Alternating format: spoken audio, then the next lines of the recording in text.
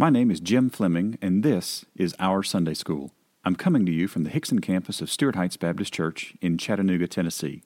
And we'd love to have you come and visit us. But if you're not in the area, please go to OurSundaySchool.com to see all of the resources we saw in class. Well, good morning, everybody. All right. Guess what book we're in today? We're in Mark. Yes, we are. Does anybody know what week it is in Mark? 19.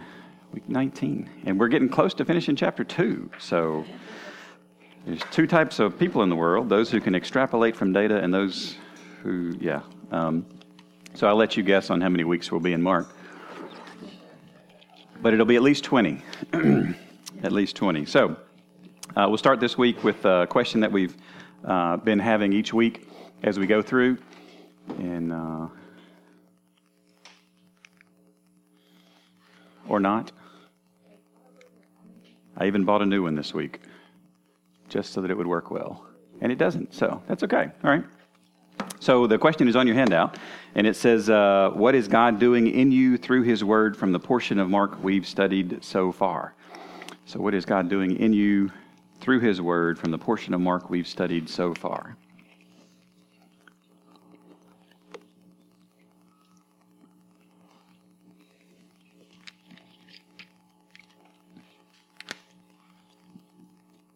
Several years ago, we had a series where I invited you to memorize Bible verses.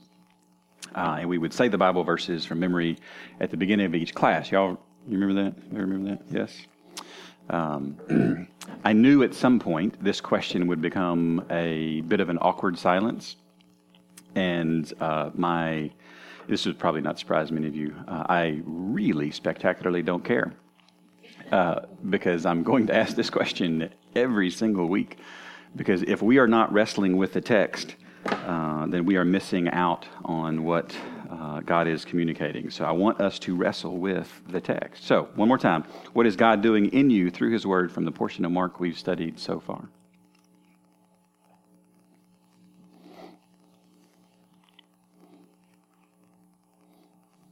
I'm also extremely comfortable with awkward silence. You manage enough people in your life and you'll get comfortable with awkward silence. So, yes, Stacey? Well, I'm thinking about this passage a lot with how Jesus went to the tax collectors and, ate with them and the sinners. And, and I love to feed people. Good. We love to be fed. So, it's... Well, and I fed some sinners. I've been with all these. And they were surprised because I told them, if they completed all this different stuff, that I would cook for them. Okay.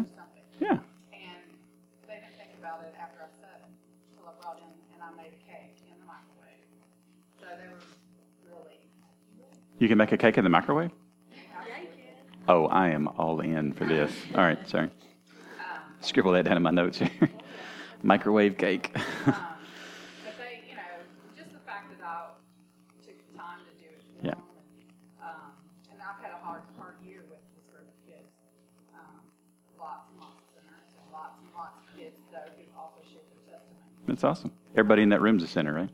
Everybody. Yep. But it's really cool because towards the end, I had them just do some reflective stuff. A couple of them share testimonies, in their writing that I had no idea. That's awesome.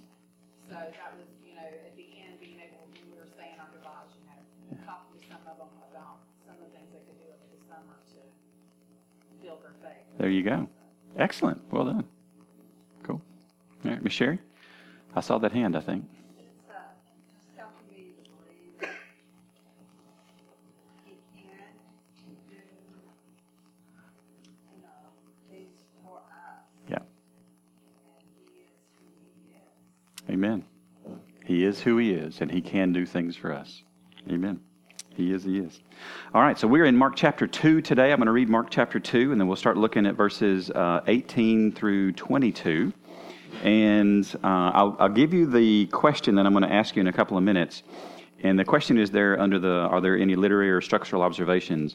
But and I don't do outlines often. I find that most of the time they're not helpful for me. It's not the way that I think about narrative. But if you were to create an outline for Mark 2, 18 through 22, and I find it sometimes the easiest to create an outline when you hear it and you can start to categorize, this is kind of a thought, and this is kind of a thought, and this is kind of a thought. Be thinking about that as we get to verses 18 through 22. So I'll read Mark chapter 2. And when he returned to Capernaum after some days, it was reported that he was at home, and many were gathered together, so that there was no more room, not even at the door. And he was preaching the word to them. And they came, bringing to him a paralytic carried by 4 men. And when they could not get near him because of the crowd, they removed the roof above him. And when they had made an opening, they let down the bed on which the paralytic lay. And when Jesus saw their faith, he said to the paralytic, "Son, your sins are forgiven." Now some of the scribes were sitting there questioning in their hearts, "Why does this man speak like that? He is blaspheming. Who can forgive sins but God alone?" And immediately Jesus, perceiving in his spirit that they thus questioned within themselves, said to them, "Why do you question these things in your hearts? Which is easier, to say to the paralytic, 'Your sins are forgiven,' or to say, 'Rise, take up your bed and walk'? But that you may know that the Son of Man has authority on earth to forgive sins," he said to the paralytic, "I say to you, rise, pick up your bed, and go home." And he rose and immediately picked up his bed and went out before them all, so that they were all amazed and glorified God, saying, "We never saw anything like this." He went out again beside the sea, and all the crowd was coming to him, and he was teaching them. And as he passed by, he saw Levi the son of Alphaeus sitting at the tax booth, and he said to him, "Follow me." And he rose and followed him. And as they reclined at table in his house, many tax collectors and sinners were reclining with Jesus and his disciples, for there were many who followed him. And the scribes of the Pharisees, when they saw that he was eating with sinners and tax collectors, said to his disciples, "Why does he eat with tax collectors and sinners?" And when Jesus heard it, he said to them, "Those who are well have no need of a physician, but those who are sick. I came not to call the righteous, but sinners." Now John's disciples and the Pharisees were fasting. And people came and said to him, "Why do John's disciples and the Pharisees and the disciples of the Pharisees fast, but your disciples do not fast?" And Jesus said to them, "Can the wedding guests fast while the bridegroom is with them? As long as they have the bridegroom with them, they cannot fast. The days will come when the bridegroom is taken away from them, and then they will fast in that day. No one sews a piece of unshrunk cloth on an old garment. If he does, the patch tears away from it, and the new from the old, and a worse tear is made. And no one puts new wine into old wineskins. If he does, the wine will burst the skins, and the wine is destroyed, and so are the skins. But new wine is for fresh wineskins." And one Sabbath he was going through the grain fields. As they made their way, his disciples began to pluck heads of grain. And the Pharisees were saying to him, "Look, why are they doing what is not lawful on the Sabbath?" And he said to them, "Have you never read what David did? When he was in need and was hungry, he and those who were with him, how he entered the house of God in the time of Abiathar the high priest, and ate the bread of the presence, which it is not lawful for any but the priest to eat, and also gave it to those who were with him? And he said to them, The Sabbath was made for man, not man for the Sabbath. So the Son of Man is Lord even of the Sabbath."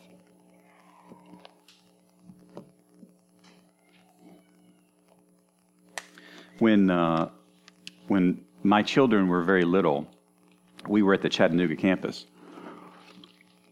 And the nursery was a very long ways away from the Sunday school class that we taught in.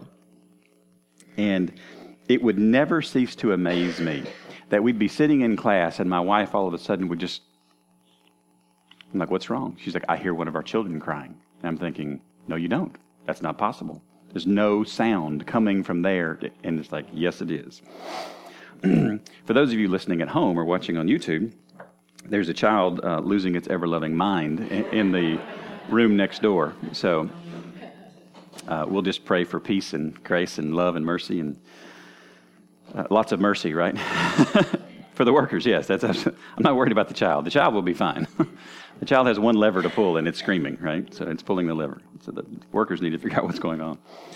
All right, so if you were to create an outline for Mark 2, verses 18 through 22, what would it look like? Now, I don't want you to answer yet, because I want to go through the text, but I just want to ask this question a few times as we go through the text, and I want you to think about how these verses are constructed and how they're put together. One of the interesting things to not forget is that God has given us written word. Okay? So we have to be, to some degree or another, students of written word and literature. And if this was not your thing in school, I would kindly ask you with as much mercy as I can muster to get over that, because God has given us written word, and it is not easy. I'm a mathematician, and learning stuff about literature came very, very slowly for me. But now I like it because this is what God has given us. So as we look at verse 18, just keep that in mind. So verse 18, now John's disciples, and we talked about this earlier in Mark chapter 1, but John had disciples, and disciples are just learners or followers, these people that followed the rabbi around, the teacher around, and did whatever the teacher did. John's disciples were fasting. Is that what the text says? John's disciples were fasting. Is that the text? It is what the text says, but I left a little out, right? Now, do we equate fasting with a righteous thing or an unrighteous thing? Is this generally righteous or generally unrighteous? This is generally righteous, right? Okay. I want you to, don't miss this. So John's disciples, and we know John was a righteous guy, and the Pharisees were fasting. So it may surprise some of you, but there are unrighteous people in the world who do outwardly righteous-looking acts and can blend in, from all appearances here. There's no distinction between the word for fasting relative to John's disciples and the Pharisees. They were doing the same outward thing. Yes, Skip. No. Have we mentioned any other John so far in Mark? So that's a fantastic question. That is a great literary question, because it's the only John we've mentioned so far, right? That's exactly right. John the Baptist had disciples. And we'll actually see later on in Mark that some of John's disciples actually leave John to go follow Jesus. Which, if you're a teacher and you have people that are following you, going to do everything that you do, and then they up one day and leave you and go follow someone else, that could be a blow to your emotional well-being, and it was not for John, because John knew who Jesus was, and this is a really, really big deal. But there were lots of disciples from a lot of different teachers, and this is absolutely John the Baptist. So, great question. I love clarifying questions. Thank you for that. So John's disciples and the Pharisees were fasting. So let's talk about this word for fasting. So this is the present participle active. So this is repeatedly fasting. This is something that was a habitual thing with them. This is regular with them. Fasting is just abstaining from food for the purposes of drawing closer to God, for the purpose of being aware of our need and desire for the physical, and then redirecting that need toward the spiritual, if you will. Now, I have highlighted all the times the word fasting occurs in the Gospel of Mark. And some people, I have heard this passage taught as if the whole thing is about fasting. And yes, the topic that is addressed here is fasting, but there's more that Jesus is saying. And I've highlighted these verses because the word fasting shows up 3 times in verse 18, twice in verse 19, and once in verse 20. And that's it for the Gospel of Mark. Fasting does not show up anywhere else. So the theme of the Gospel of Mark is not fasting. We good on that one? Everybody? Okay, good. Because one of the things that we are trying to do when we teach in Sunday school is to have the main idea of the text be the main thing that we focus on when we teach. Does this make sense? But this is called expository teaching. All right, so let's keep going. And people came. Is this abnormal at this point in Mark? Or is this part of just normal? At this point in Mark, you're just like, yeah, okay, there's just people everywhere. Oh my goodness, right? I mean, what if Jesus had been an introvert? Like, get away from me, I don't ever want people... He actually has characteristics of both sides of this, which is interesting. So, and people came and said to him, said to who? To Jesus. And we actually know this from the context of the question. Why do John's disciples and the disciples of the Pharisees fast? Wait. So Skip, we just talked about John's disciples, right? The Pharisees wanted to replicate their view of theology too. So they had disciples. They had people following them around. And we talked last week about the Pharisees. So who are the Pharisees? The Pharisees were the do whatever you want, it's all okay group, right? It's just fine. Everything's good to go. No, Miss Sherry? What were they? They were the what? Yeah, they were the follow you around and say, you're not doing that right. These are the finger waggers, right? The Pharisees were just all the time, that's not right, that's not right, that's not right, that's not right. And I find it to be very helpful and healthy for me as I've gone through Mark to just about every 2 or 3 days ask the question, am I behaving more like the Pharisees with the that's not right, that's not right, that's not right, or the disciples of Jesus, which is an interesting question a bit. So the disciples of John's disciples and the Pharisees are fasting. This is the same word as before. But your disciples do not fast. Which is an interesting question, right? Because you see all these disciples doing the same thing, but Jesus' disciples are doing something different. Now, I want to make sure we don't miss something here. Jesus' disciples are doing something different because Jesus is different. He is a different teacher. He is a different rabbi than all the other rabbis that anybody has ever known. He is fundamentally different. So Jesus answers them with a question. And I don't know how you feel about this. Those of you that are parents, you have a very specific way that you feel about this.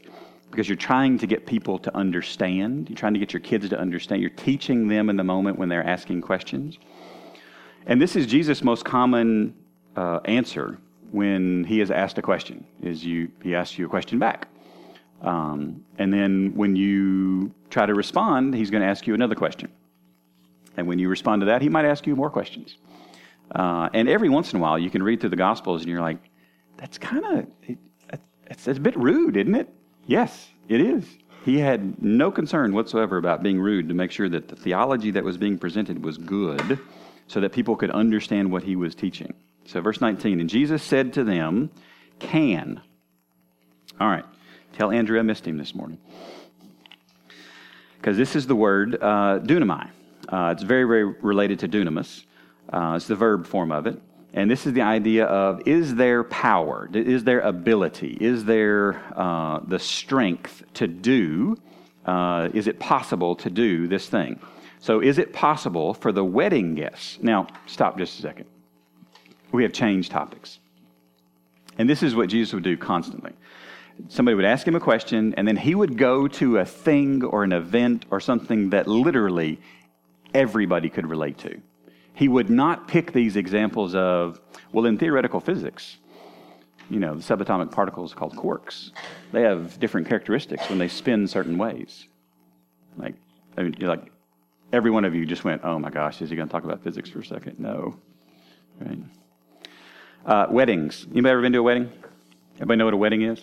Everybody knows what a wedding is, right? Like, everybody knows what a wedding is, right? Okay, so here we go. So can the wedding guests fast while the bridegroom is with them?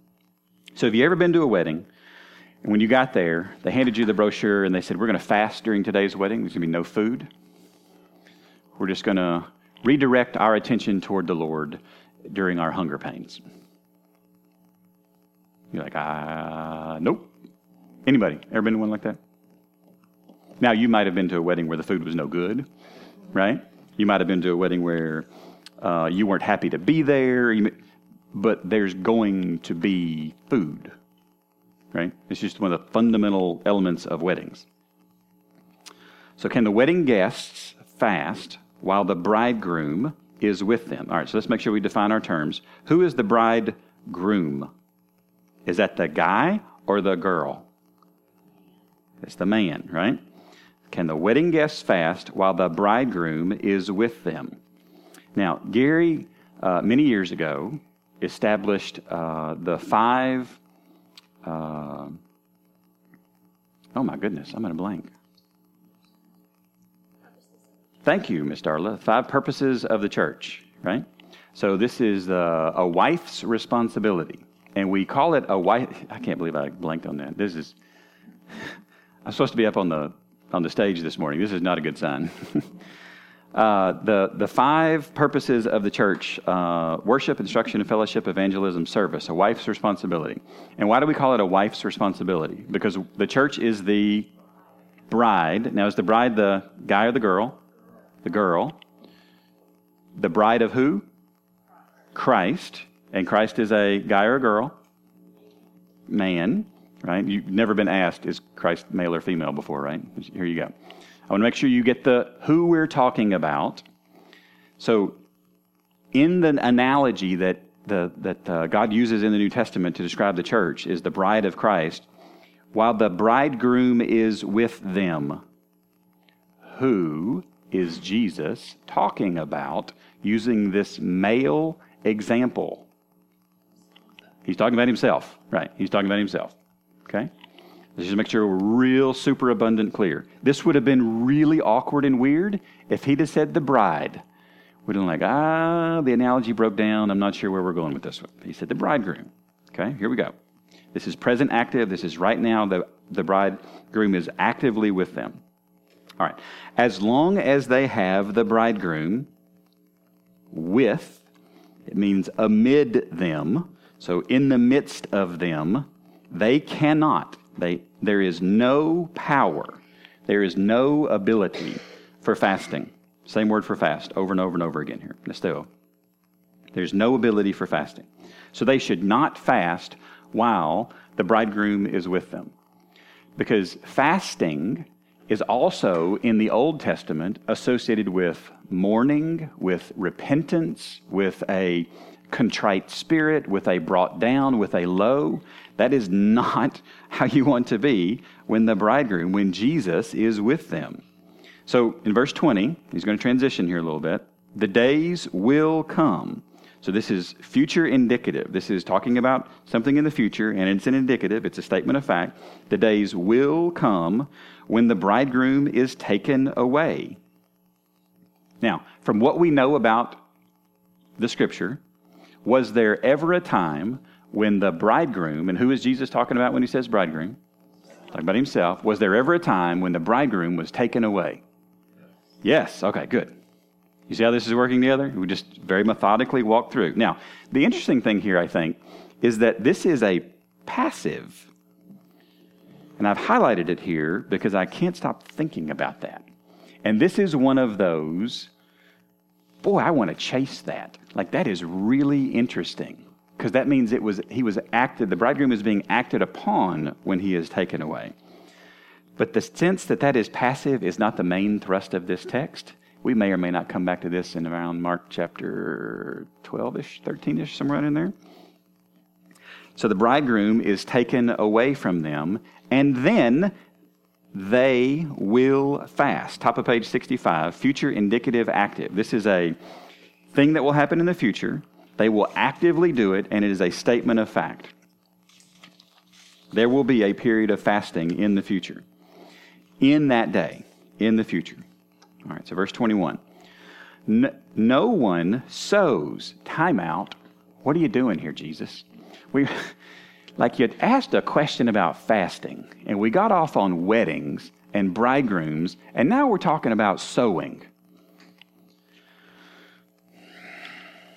Now, in public speaking, this is not desirable because you are not sticking to your one thing that you're just going to hammer over and over and over and over. But Jesus is a master communicator. He's doing something here that I think if we think through this in an outline format, like how do these verses 21 and 22 fit with 18 through 20, it helps us quite a bit. So no one sows. All right. Now I have highlighted on verse 65 occurs in 2:21 several different times. You see this? The word for sows occurs in 2:21. The word for peace occurs in 2:21. The word for unshrunk occurs in 2:21. The word for cloth occurs in 2:21. It's the only time that word, those individual words, show up in the Gospel of Mark. Okay? And then if you drop down to the very bottom, the word old shows up once in verse 21, and then twice in verse 21, and then once in verse 22. So these are, the word tear shows up only in verse 2:21. These are rare words in Mark. These are words that are not used over and over and over. So back up to verse 21. No one sows. Is there anybody qualified to tell me what sowing is in the room? Darla, you think you got that? How does sowing fundamentally work? Like at its most basic, what are you doing? Putting two pieces of cloth or whatever the material is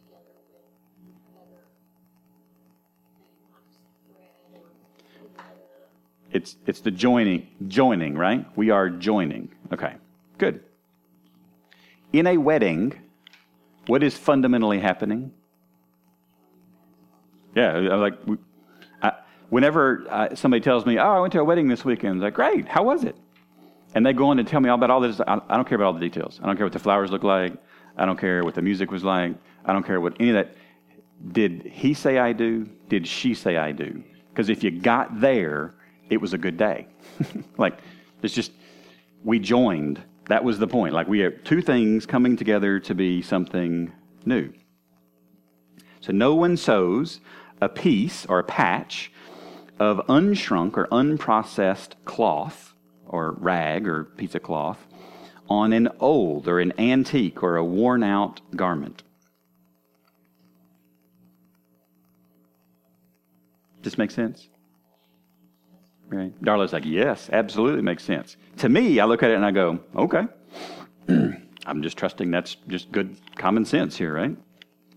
If he does, the patch, this thing that is filled, the thing that is doing the job of completing, and I've highlighted 6:43 and 8:20. So let's flip over to Mark chapter 6 for just a second. I want you to see how this word is used elsewhere in Mark, because patch is a really curious translation for this word. So 6:43. So 6:43 is right in the middle of a great big text on Jesus feeding the what? The 5,000, right? So we get down to we'll start in verse 41. And taking the 5 loaves and the 2 fish, he looked up to heaven and said a blessing and broke the loaves and gave them to the disciples to set before the people. And he divided the 2 fish among them all, and they all ate and were satisfied. And they took up 12 baskets full of broken pieces and of the fish. And those who ate the loaves were 5,000 men. Where did we talk about sowing?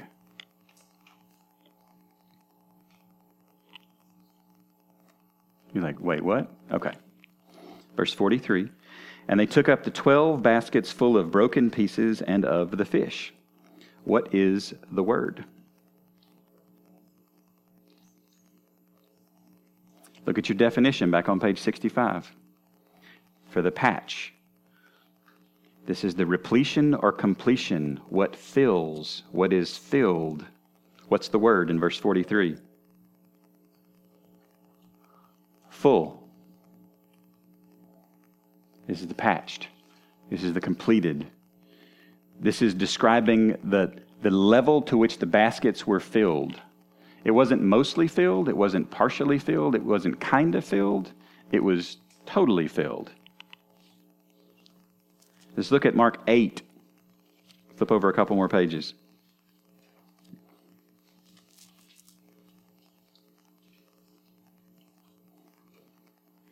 This is the leaven of the Pharisees and Herod. This is a fantastically interesting text here.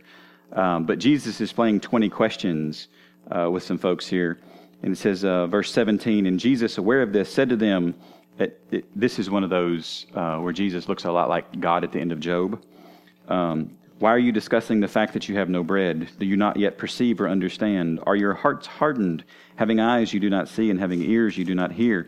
And do you not remember, when I broke the 5 loaves for the 5,000, how many baskets full of broken pieces did you take up? They said to him, 12. Right? Remember, your kids, when you're lecturing them, they give really short answers, right? When they know you're really angry. And the 7 for the 4,000, how many baskets of broken pieces did you take up? And they said to him, 7. And he said, do you not yet understand? And when Jesus is asking you, do you not yet, I mean, it's got to be a little intimidating here, right? But in verse 20, and the 7 for the 4,000, how many baskets full of broken pieces did you take up? And they said to him, 7. What's the word there? Full, right? It's the same word for full. It's this idea that the provision of Jesus will be enough. This is capping off. This is complete. Now let's go back to chapter 2 and look at verse 21. No one sews a piece of unshrunk cloth on an old garment. If he does, the patch, the thing that completes, the thing that fills up the gap that was there before, tears away or is lifted up.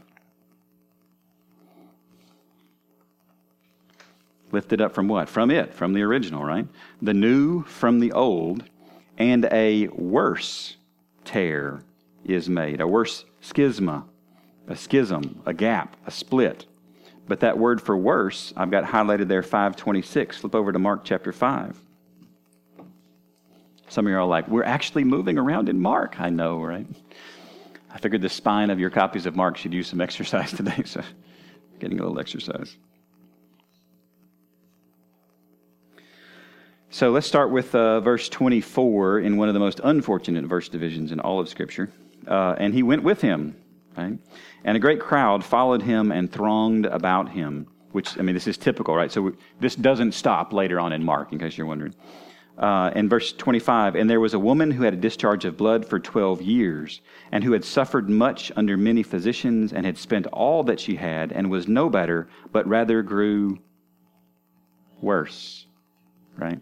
So this is the two times Mark uses this word in his gospel. One, there's a hole in your garment.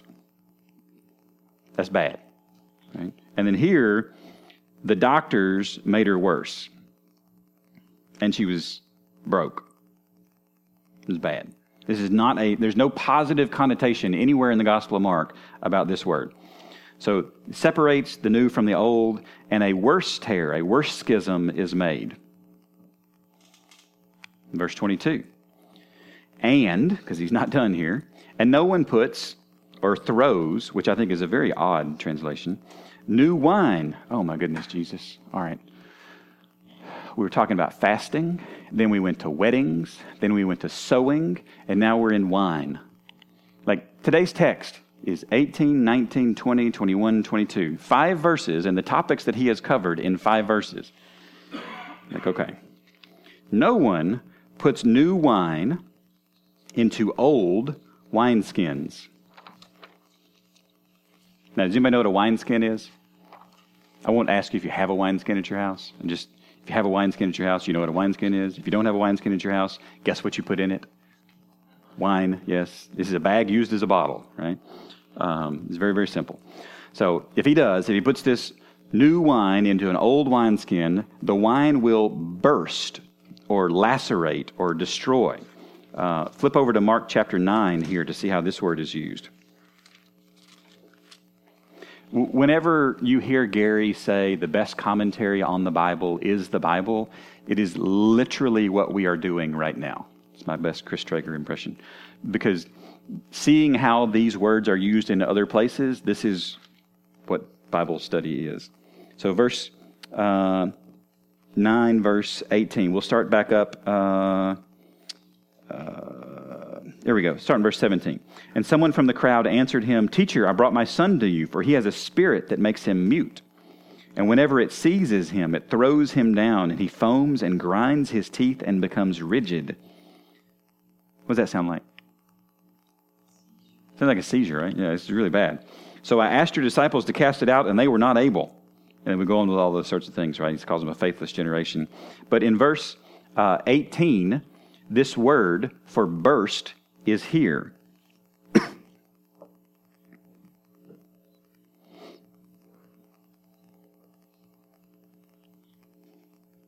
It seizes him and it throws him down, and he foams and grinds his teeth and becomes rigid. This word is only other used of somebody who looks like they're having seizures. This is a violent break. This is not that sprung a tiny little leak. Isn't that unfortunate? 2 drops fell out. No, this is, things get ruined. Things are, it's just awful. And we see this from the context of the next couple words here. If he does, the wine will burst the skins, and the wine is destroyed. This is the word that's used in Revelation over and over and over again. And so are the skins, right? You lose it all. You lose every bit of it. But new wine is for fresh wineskins. So, I want to go back to that first question I asked you.